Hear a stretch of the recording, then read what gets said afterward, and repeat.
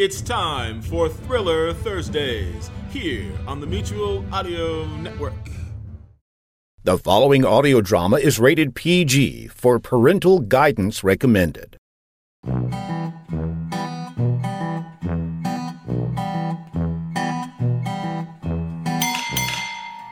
Hey, there's someone out there needing gas, Woody. Whose turn is it? Yours or mine? Whose do you think? Okay, fine. It's time for Earl and Woody, those two proprietors of the full-tank gas station in the little town of Puskataha, Oklahoma.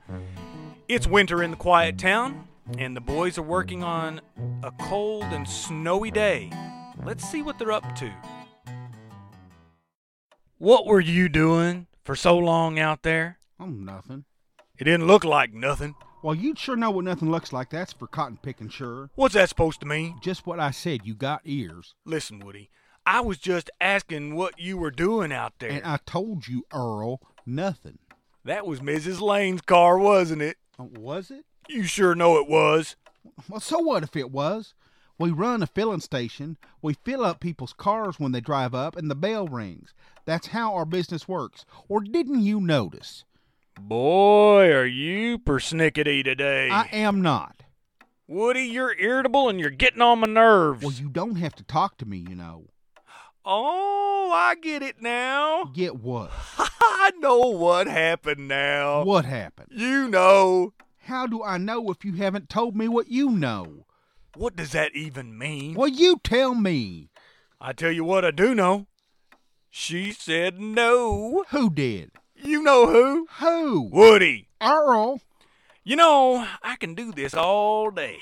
And with it starting to snow out there, we'll have all the time in the world as hardly anyone will be coming out. Well, says you. I do. You know how folks are around here. A prediction of flake of snow, and they raid the grocery stores, get bread, cheese, and milk, and then they fill up their car with gas. They did all that yesterday before the snow.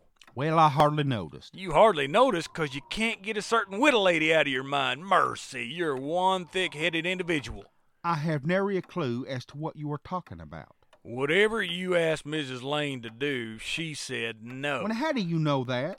Which part? The part where you asked Mrs. Lane to do something with you, or the part where she said no? Either one.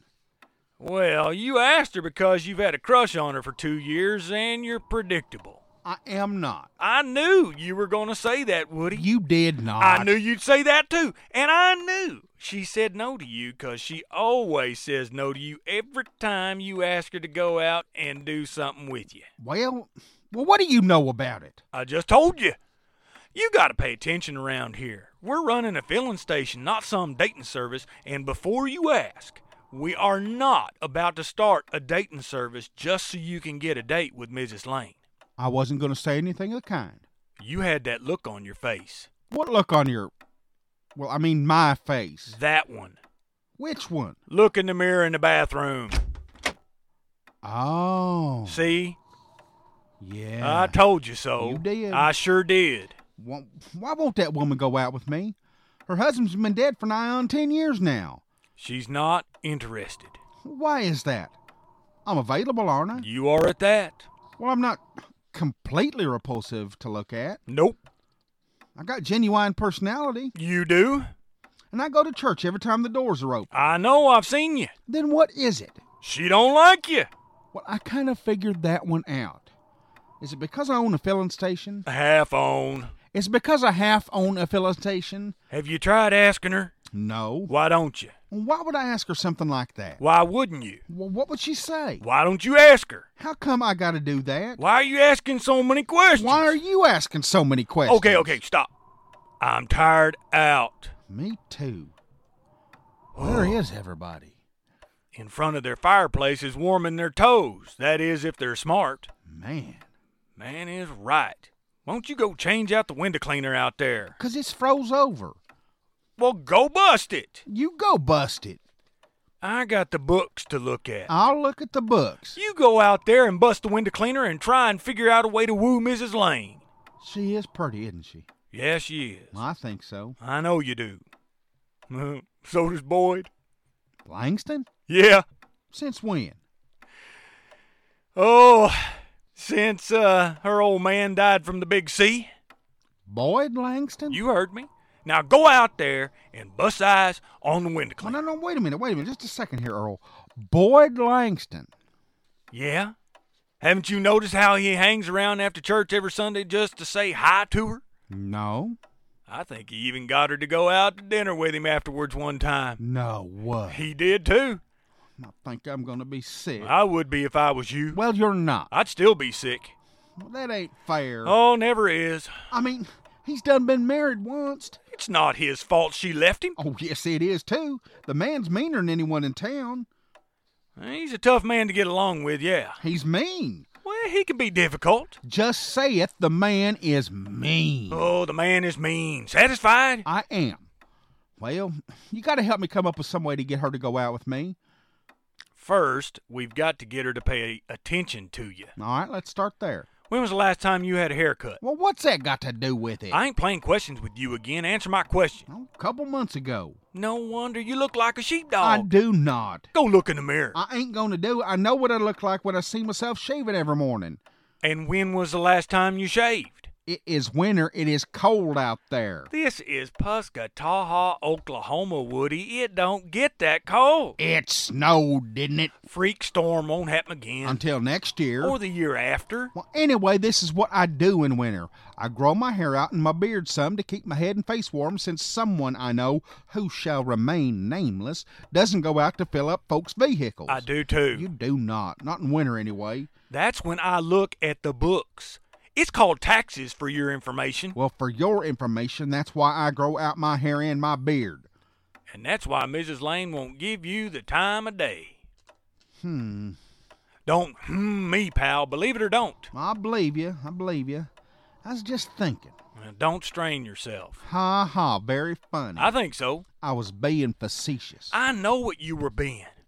Hey, and since when do you know big words like that anyway? Mrs. Lane don't care about big words. Shut up and mind your own business. Hey, you were the one who got this whole conversation started, you dummy. Well, I'm ending it. Fine. I got books to look at anyhow. Well, that suits me fine. Excellent. Good deal, Lucille.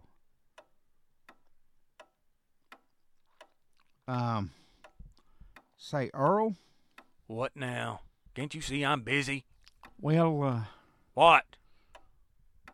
you really think I ought to go get a haircut? I thought that conversation was over. Well, I started it up again. Do you or don't you? What do you think?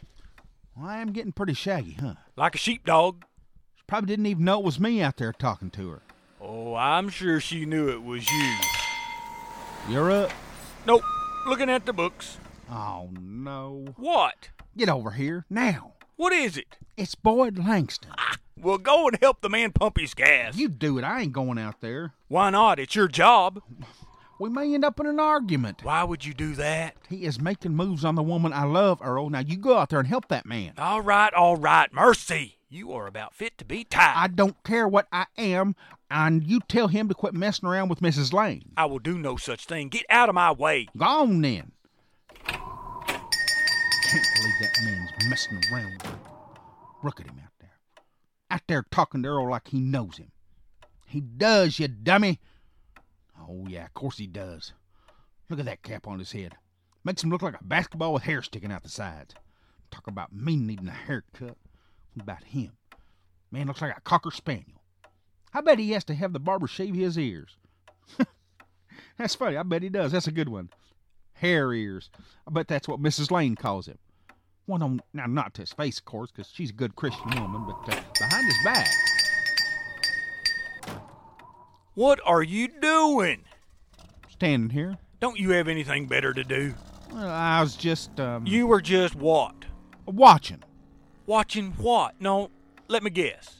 You were watching Boyd and me out there talking. No, I was not. I was watching the snow blowing out there. You don't get to see that very much around here, and I like it. You are one terrible liar. I am not. Fibber. No way. So what'd he say? Who? You know who. No, who? You know perfectly well who. I just want to hear you say his name. Boyd Woman Stealer Langston. Well, he's just saying hi and talked about our freak snowstorm. Oh, yeah, sure he was. He filled up his tank. You need to write out a ticket on it. He charged? Of course he did. He always does. Since when? Since always. Now write him up a ticket before I plant my boot on your backside. You and who else? Just me. Now do it. Fine. Is that all he said? No. Oh, he told me what all he was going to do today. Oh, yeah, what's that? Stealing someone's woman? Well, pretty close. He's going over to Mrs. Lane's house and put up his feet in front of the fire for the afternoon. That ain't fair. And that ends our visit with Earl and Woody. Join us next time, won't you?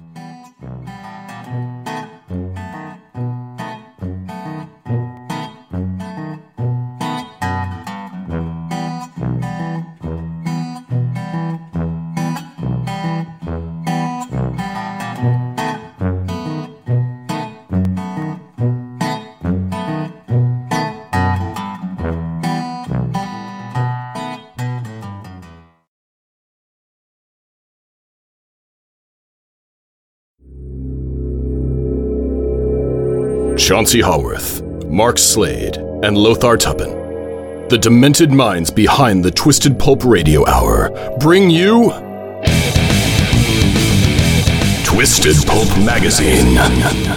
A journey beyond surreality to worlds you never knew or hoped existed.